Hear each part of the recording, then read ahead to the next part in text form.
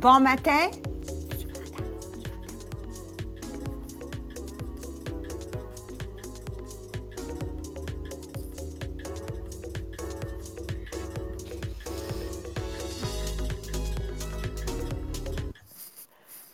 Bon matin, bon matin. Arrêtez de rire de moi, là. C'est ça, c'est ça. Alors, bon matin. Donc, il pleut. Il pleut en Normandie, en France. Ici, il est nuageux. Il fait-tu froid, Virginie, là-bas? Il fait-tu froid?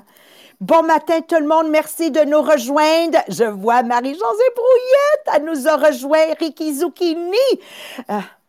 La préférée de tout le monde quand elle cuisine. Hein? Je t'adore, Ricky. Christiane est avec nous. Hein? Merci, Lise, de nous rejoindre. Merci de partager. Merci à Mélanie Beauchamp. Je veux dire un clin d'œil à Mélanie Beauchamp de toujours faire un live à chaque journée. Ça fait tellement, tellement plaisir. Merci à tous d'être avec nous sur Facebook. Là, je n'ai pas encore ouvert mon Facebook. Je vais l'ouvrir dans une seconde. Je ne suis pas vite comme Jean-Philippe, là, mais c'est pas grave, j'y arrive pareil. Check ça. Ouais! On est là, elle est là. Marie-Pierre, tu n'es pas call-in en passant. OK? C'est toi la retardataire ce matin. Moi, je suis à l'heure. Ah! C'est bon, hein, Sabrina? C'est bon. Alors, bon matin tout le monde. Mariano, 38 ans, spécialiste du MLM. Ça, c'est ma spécialité. Mon mari, c'est le spécialiste de faire des achats de terrain et faire de l'argent au moment où il achète le terrain. Tu sais, j'ai décidé de vous dire un peu comment on se sépare les tâches dans notre couple. Ça me fait énormément plaisir de vous rejoindre ce matin. J'adore le sujet. On est avec le livre « Réveiller le géant dedans vous » de Anthony Robbins. Et le sujet, ce sont nos croyances que nous avons dedans nous. Nos croyances qui peuvent nous limiter ou ils peuvent nous créer notre succès. En anglais, j'ai donné cet exemple. Ma mère, quand elle a rejoint la compagnie Tupperware en 1970, et en moins de 10 ans, elle est devenue multimillionnaire. Est-ce que c'est parce que c'était grâce à son MLM ou c'était grâce à sa croyance qu'elle avait en elle-même et dans son MLM? Voilà la question du jour. J'attends vos réponses sur Podbeam et sur Face de la Book. C'est-tu bon, ça? All right. Alors, c'est toujours là qui demeure la réponse. My beliefs, mes croyances ont le pouvoir de créer ou détruire mon avenir. Alors, merci à tout le monde d'avoir répondu. Si vous n'avez pas encore répondu, je vais vous répondre tout de suite. C'est grâce à sa croyance qu'elle avait en elle-même. Donc, on va s'en aller directement avec toi, Sabrina Tessier. Comment ça fonctionne exactement, la puissance de créer ou détruire par nos croyances à nous? Oui, parce que ce qu'il présente dans le livre, c'est vraiment que ce que tu crois, ben, tu vas le reproduire. Ton corps va le reproduire, ta pensée va le reproduire. Puis, moi, j'ai l'expérience d'une athlète, dans le fond. Oui, j'ai 37 ans, ça fait 9 ans que je suis en MLM, mais je suis une ex-athlète en patin artistique. Puis, on travaillait tellement sur le mindset, sur la croyance, parce que c'est ce qui déterminait pour vrai, là, quand tu te garoches dans les airs pour sauter pendant 3 tours, là, si tu as le moindre doute dans ton cerveau avant de partir, moi, je te dis tout de suite, tu vas t'écraser sa glace. C'est parce que cette fraction de seconde-là de doute vient tout détimer. Fait qu'on travaillait vraiment sur le mindset pour s'assurer de ne pas avoir le doute dans le cerveau. Et là, ce qu'ils viennent présenter dans le livre, c'est vraiment que tu peux être en santé grâce à ton mindset, grâce à tes croyances, ou tu peux être malade à cause de tes croyances. Parce que c'est vraiment le corps écoute le cerveau. Le corps écoute le cerveau. Et si tu ne contrôles pas ton cerveau, ben c'est ton cerveau qui va, lui, décider si tu vas bien ou non aujourd'hui. Fait que c'est vraiment de contrôler ces croyances-là. C'est la même chose pour le succès. C'est la même chose face à des événements. Parce qu'ils viennent présenter que les gens vont réagir différemment aux mêmes événements. Fait qu'il y en a qui vont devenir des victimes d'événements et il y en a que, suite à un événement malheureux, vont devenir à la place, ça va devenir leur mission. Ça va devenir leur façon d'aider les autres. Donc, toi, est-ce que tu agis comme victime ou toi, est-ce que tu agis comme étant ta façon de te trouver une mission dans la vie? Parce que ça va déterminer les actions que tu viens faire. Puis comme je disais, moi, j'ai payé une partie de mon université en faisant des essais cliniques. Fait que moi, j'étais cobaye pour les essais cliniques, c'était payant, ça me permettait de payer mon université. Mais ce phénomène-là est vraiment spécial parce que là, tu es dans une salle, tu le sais que le tiers des gens dans la salle avec toi vont avoir un placebo, vont avoir quelque chose de neutre qui n'a pas rapport. T'en as le tiers qui vont avoir un médicament qui existe déjà sur le marché, puis tu as l'autre tiers qui va avoir le nouveau produit. Mais dans la tête de tout le monde dans la salle, là, on a tout le bon médicament qui va nous guérir. Là. Mais juste à cause de ça, ben, je suis certaine qu'il y en a plein qui ont reçu le placebo. Puis d'ailleurs, moi, je ne l'ai jamais su si j'avais eu un placebo ou non. Là. Mais il y en a plein qui ont reçu le placebo puis qui vont être guéris tout d'un coup. C'est vraiment parce que mon corps va décider d'agir comme si c'était le bon médicament. Moi, je sais, là, mes enfants, là, mon garçon, une fois de temps en temps, il a de la misère à s'endormir. Puis il sait que ses cousins, ils prennent de la mélatonine pour se coucher.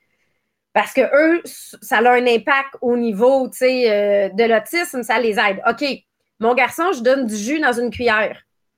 Puis dans sa tête, il prend de la mélatonine, tout d'un coup, il s'endort mieux. Fait que c'est juste l'effet placebo qui vient avec. C'est juste l'effet sur son cerveau de « Ah oui, là, je peux m'endormir. J'ai eu ma cuillère. » Pour les quelques fois qu'il n'arrive pas à s'endormir, là, tout d'un coup, imaginez, ma grand-mère, c'était une orange. Si elle ne mangeait pas une orange avant de se coucher, elle n'était pas capable de se coucher. Dans les faits, elle se bourrait de sucre avec son diabète. Ça n'avait aucun impact. Mais tu sais, vous comprenez que ces pensées-là, parce qu'on y croit, viennent agir. Fait que c'est vraiment de voir, il faut contrôler.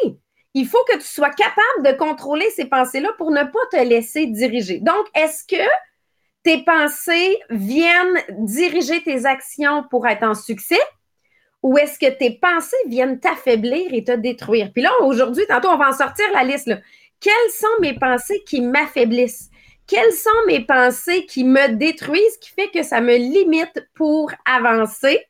Ah, je viens de voir, Maxime, t'es où? On a officiellement la pancarte, Maxime, t'es où? Tu pourras nous faire, Virginie, un post ou une story pour faire un appel à l'action à Maxime. J'adore ça. Mais ça, là, Virginie, c'est le groupe d'entraide. Hein? On s'entend que le groupe inspirationnel, c'est un groupe d'entraide. On aime ça, s'entraider ensemble, puis là, on cherche notre Maxime. Il nous apporte énormément, donc on cherche notre Maxime. Jean-Philippe, toi, je sais que là, tu vas avoir plusieurs exemples à nous présenter concrets, oui, des lettres de trop. Concret pour arriver à déterminer à quel point ça a un impact sur le système. Oui, merci Sabrina. Donc, Jean-Philippe, 32 ans, ça fait 5 ans et demi que je suis dans un MLM. Puis quand on parle de bâtir des croyances, une des particularités qu'il y a dans le MLM, c'est que c'est les gens qui parlent de développement personnel, puis de positif, puis de contrôler son cerveau, je veux dire, à l'extérieur des MLM, c'est pas quelque chose qui est très répandu, en fait, dans les milieux de travail. Donc, vraiment, c'est vraiment un privilège de pouvoir développer cette pensée-là ici. Donc, puis on s'entend, c'est quelque chose que tu travailles jour après jour et de manière continuelle. Puis, j'aimais ça, Sabrina, t'as parlé de l'effet placebo et justement, dans le livre, il donnait un exemple de type effet placebo, mais quand même poussé à l'extrême, je trouvais, dans le sens que il disait, ils ont fait un test avec des patients, puis il y avait 2 pilules. Il y avait la bleue, puis il y avait la rouge. Puis là, faites-en pas, c'est pas comme la Matrix, là, genre que tu choisis, là, qu'est-ce que tu décides, là, de voir. Mais la rouge, il disait aux patients que c'est un super stimulant. La bleue, il leur disait que c'était un super tranquillisant. Mais en réalité, la rouge, c'était pas un super stimulant, c'était un tranquillisant. Et en fait, la bleue, c'était pas un tranquillisant, c'était juste une simple Tylenol. Mais ils ont remarqué que quel était l'effet escompté? C'était exactement ce qu'il leur disait. Donc, même s'ils recevaient un tranquillisant parce qu'ils se faisaient dire que c'était un stimulant, ben, les gens réagissaient de cette manière-là.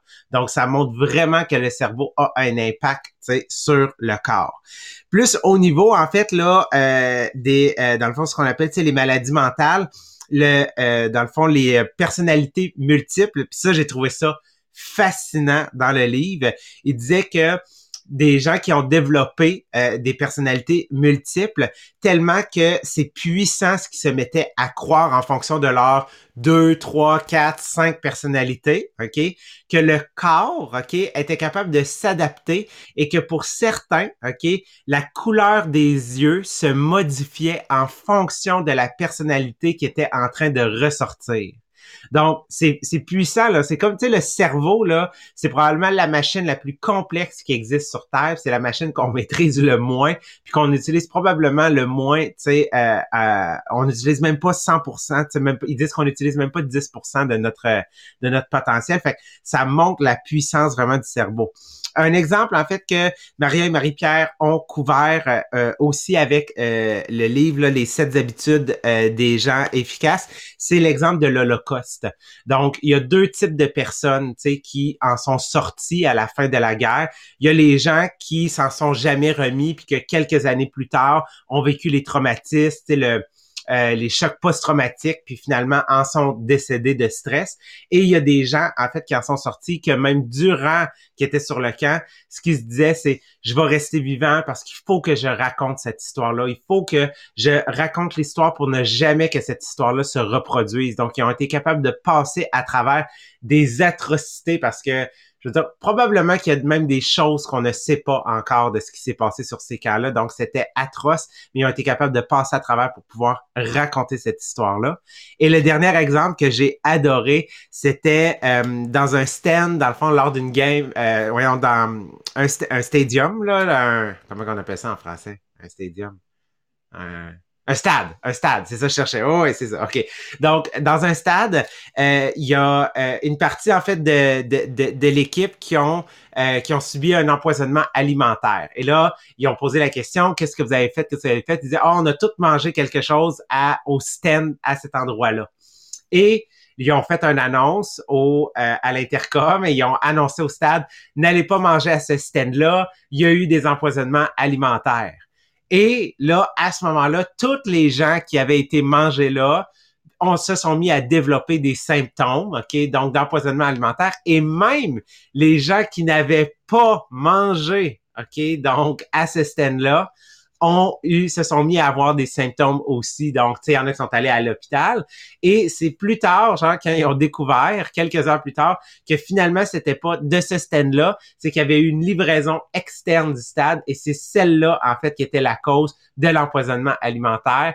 Tout d'un coup, ils ont refait un annoncement à l'intercom et ils ont dit finalement c'est pas vrai, l'empoisonnement alimentaire vient pas de là et il y a plein de gens qui se sont mis à retrouver leur force puis à redevenir corrects tout simplement parce que finalement c'était pas à cet endroit-là. Fait que ça prouve que le cerveau est puissant puis qu'une fois que tu y mets une pensée à l'intérieur, quand on dit que les pensées c'est des vraies choses puis que la croyance vient consolider, il faut faire attention à qu'est-ce que tu mets puis tu sais Sabrina, elle en a parlé en anglais, elle dit elle a reçu le vaccin hier, puis quand tu reçois le vaccin, il nomme une liste d'effets secondaires que tu peux avoir.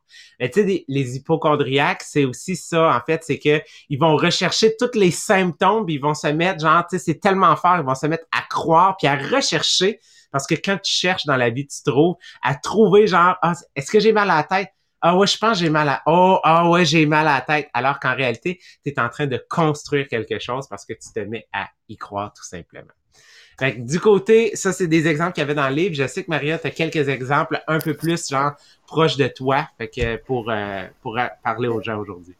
Merci. Là, je comprends, Marie-Pierre, pourquoi, quand je suis allée prendre mon vaccin, moi, j'ai jeté la feuille. Je voulais même pas lire c'était quoi les symptômes. Justement, là, je me rends compte, Jean-Philippe, je veux pas me créer des symptômes juste parce que je les ai lus. Donc, oui, j'ai eu des vrais, par contre. Anyways, c'était drôle. Mais oui, des exemples pour moi que viennent me chercher beaucoup, c'est Darlene et Bruno. Juste au coin ici, s'il y en a qui s'en souviennent, il y a quelques années en arrière, il y a un meurtre qui a eu lieu. Un enfant de 16 ans qui travaillait au dépanneur Le Shell. Ça est marqué parce que c'est juste à côté de chez nous, là. C'est ici à Saint-Léonard, sur des grandes prairies et Lacordaire.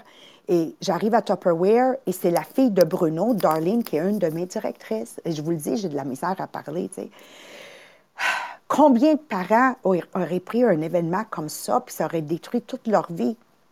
Bruno s'est servi de cet événement-là, puis a ouvert une fondation pour venir en aide aux parents qui ont perdu des enfants à l'acte criminel. So, it's your belief system. Comme le monsieur dans l'Holocauste, il a gardé dans sa tête, Jean-Philippe, cette vision, parce que lui, c'était un professeur d'université, c'est un psychologue, puis il a été mis en prison dans le Holocauste, puis il y avait juste cette image-là qui allait donner une lecture devant des milliers d'étudiants, comment il a survécu l'Holocauste.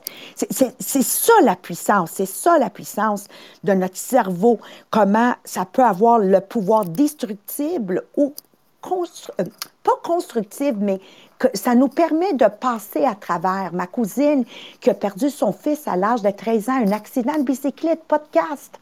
OK? Bien, son mari, Fernando, il n'a jamais revenu. Il n'a jamais été capable de remettre un sourire sur son visage. Il blâmait Dieu, il blâme encore Dieu, la vie, puis tout ça.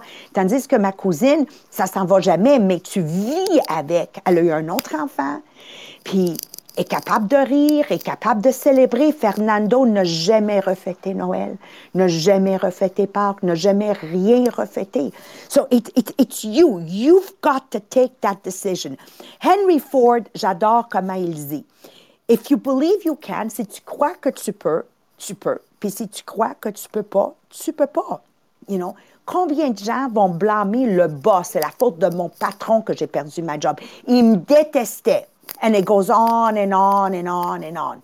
Moi, aujourd'hui, je vais avoir un exercice à la fin, mais avant de plonger dans l'exercice, Marie-Pierre, explique-nous maintenant la différence. Il y a quand même, dans les croyances, deux types de croyances, right? Il y a global belief, global, planétaire, et il y a specific beliefs. Vas-y, mon amour, explique-nous la différence. Merci Maria! Donc, avant, je vais juste me présenter. Donc, moi, c'est Marie-Pierre, j'ai 30 ans, ça fait déjà 7 ans que je suis dans un MLM. Et moi, c'est vraiment le côté, justement, de toujours pouvoir se développer à chaque jour. Puis, comme Jean-Philippe a dit, c'est pas quelque chose qu'on apprend à l'école. C'est pas quelque chose qu'on apprend dans la vie en général. Il faut vraiment être bien entouré pour vraiment apprendre à focusser sur le développement personnel. Donc, c'est vraiment ce côté-là. Et j'adore pouvoir couvrir un livre à chaque matin parce que je sais que c'est seulement en le verbalisant à quelqu'un d'autre que je peux vraiment maîtriser qu'est-ce que j'ai lu. Donc là, merci à tous ceux qui sont sur le podcast, que vous soyez sur le Podbean ou sur Facebook. Assurez-vous de partager. Comme ça, bien, quand vous allez avoir partagé le podcast, vous allez voir s'il y a quelqu'un qui a liké, s'il a laissé un commentaire et vous avez trouvé votre partner pour parler du podcast. Comme ça, bien, quand toi, tu vas commencer à en parler avec quelqu'un d'autre, toi aussi, tu vas pouvoir maîtriser qu'est-ce qu'on a appris dans le podcast et non pas juste l'écouter et dire c'était bien belle fun à matin. Donc, de vraiment le partager avec l'intention de pouvoir parler avec quelqu'un par la suite du podcast.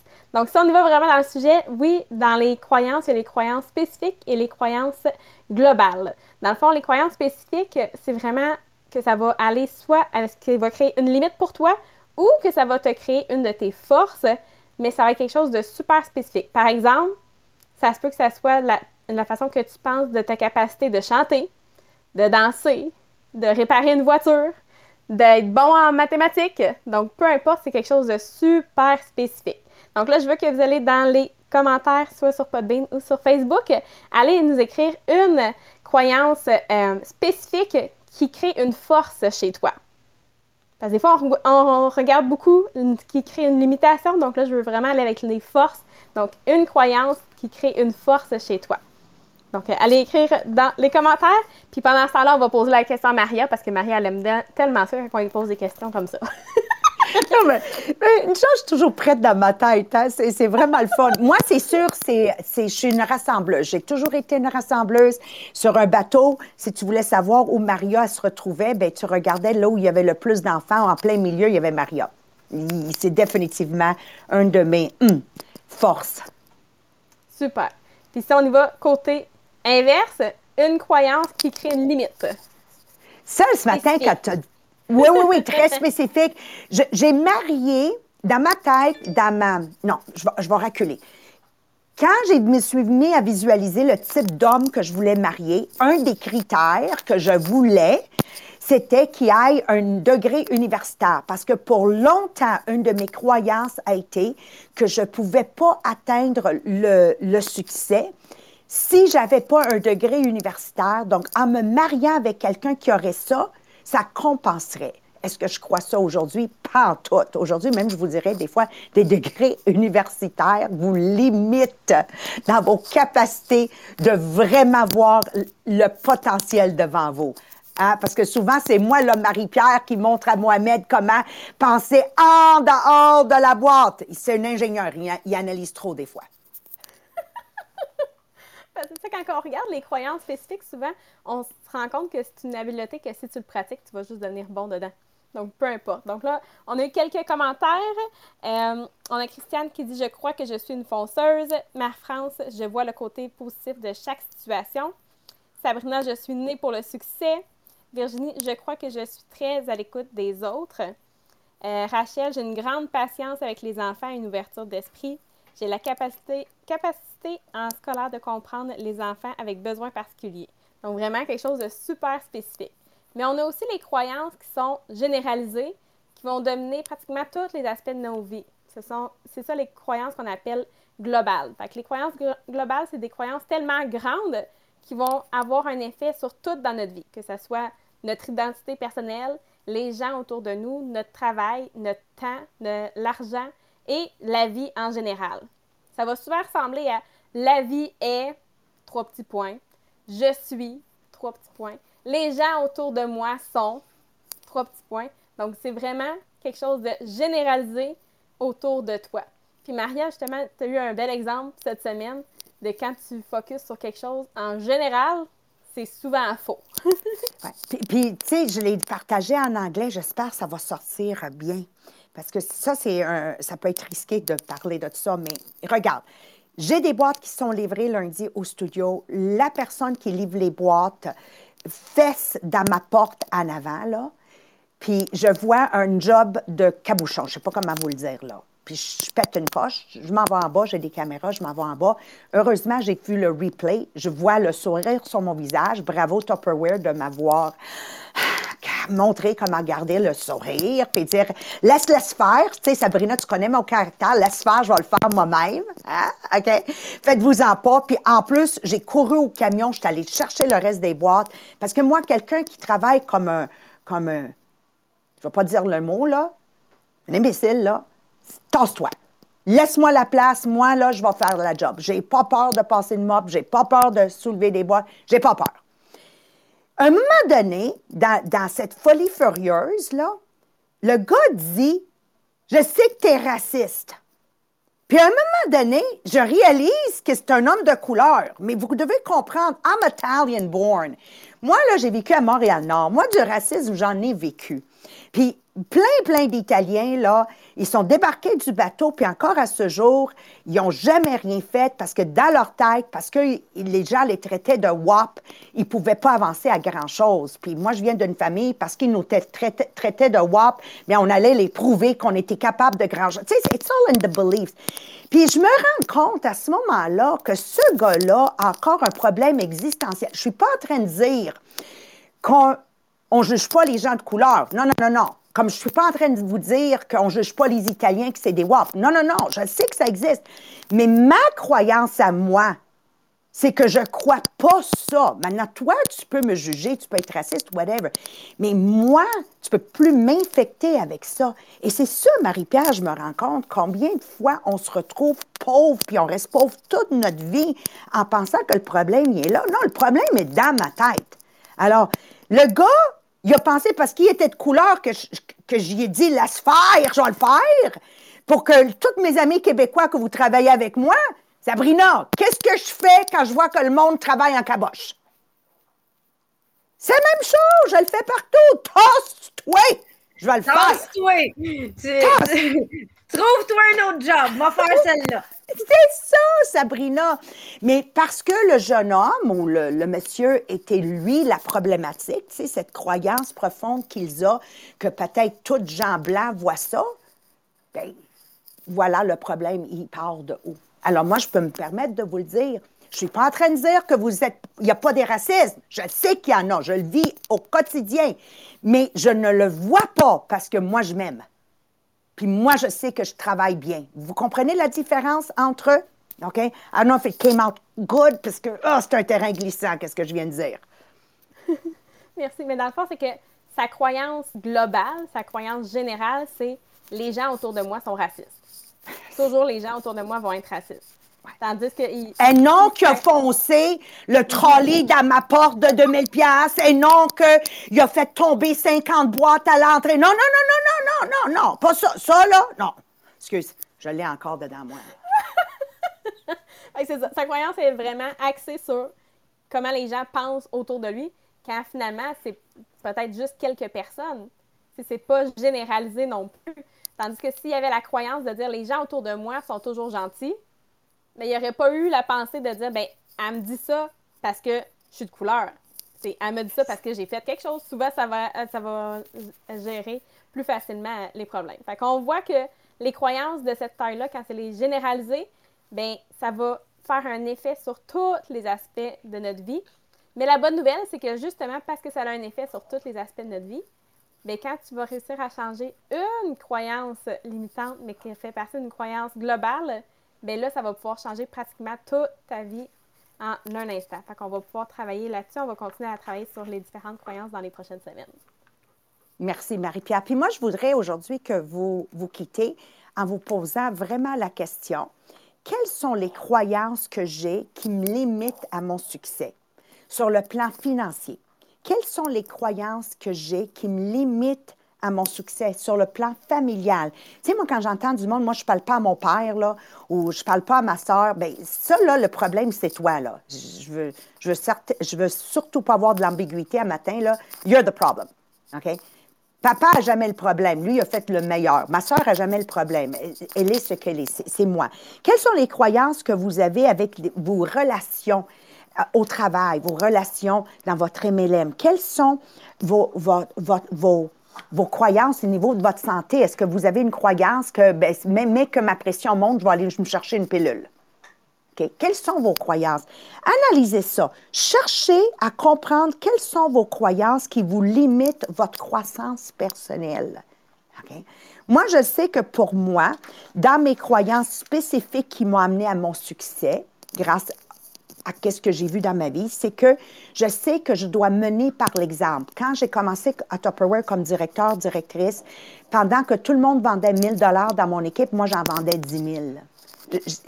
Je savais que leading by example, ça serait une des choses qui m'amènerait à mon succès.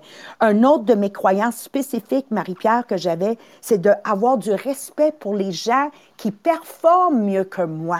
Tout le temps, les respecter, les admirer et à comprendre pourquoi ils sont hot. J'ai toujours accepté une autre croyance que j'ai spécifique. J'ai toujours, et je continue à accepter, responsabilité.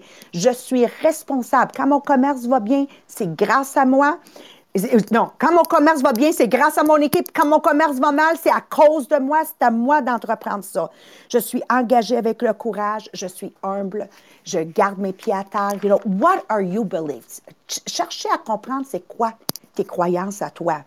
Parce qu'il y a beaucoup de monde que j'ai connu dans ma vie qui se croyaient bons dans leurs yeux, mais ils ne comprenaient pas qu'il y avait encore des croûtes à manger. Puis aujourd'hui, ils ne sont plus à Tupperware. Puis ils vont passer leur vie à chercher d'autres travails, d'autres MLM, sans jamais se rendre compte que faut que tu manges tes croûtes, là. Moi, là, j'ai rentré des boîtes pour des directrices top. juste parce qu'ils étaient top, puis je me disais, ben si j'y rentre ces boîtes dans le char, là, ces commandes, là, mon père avait un entrepôt Tupperware, elle va me partager plus ses clés du succès, puis c'est exactement ce qui arrivait.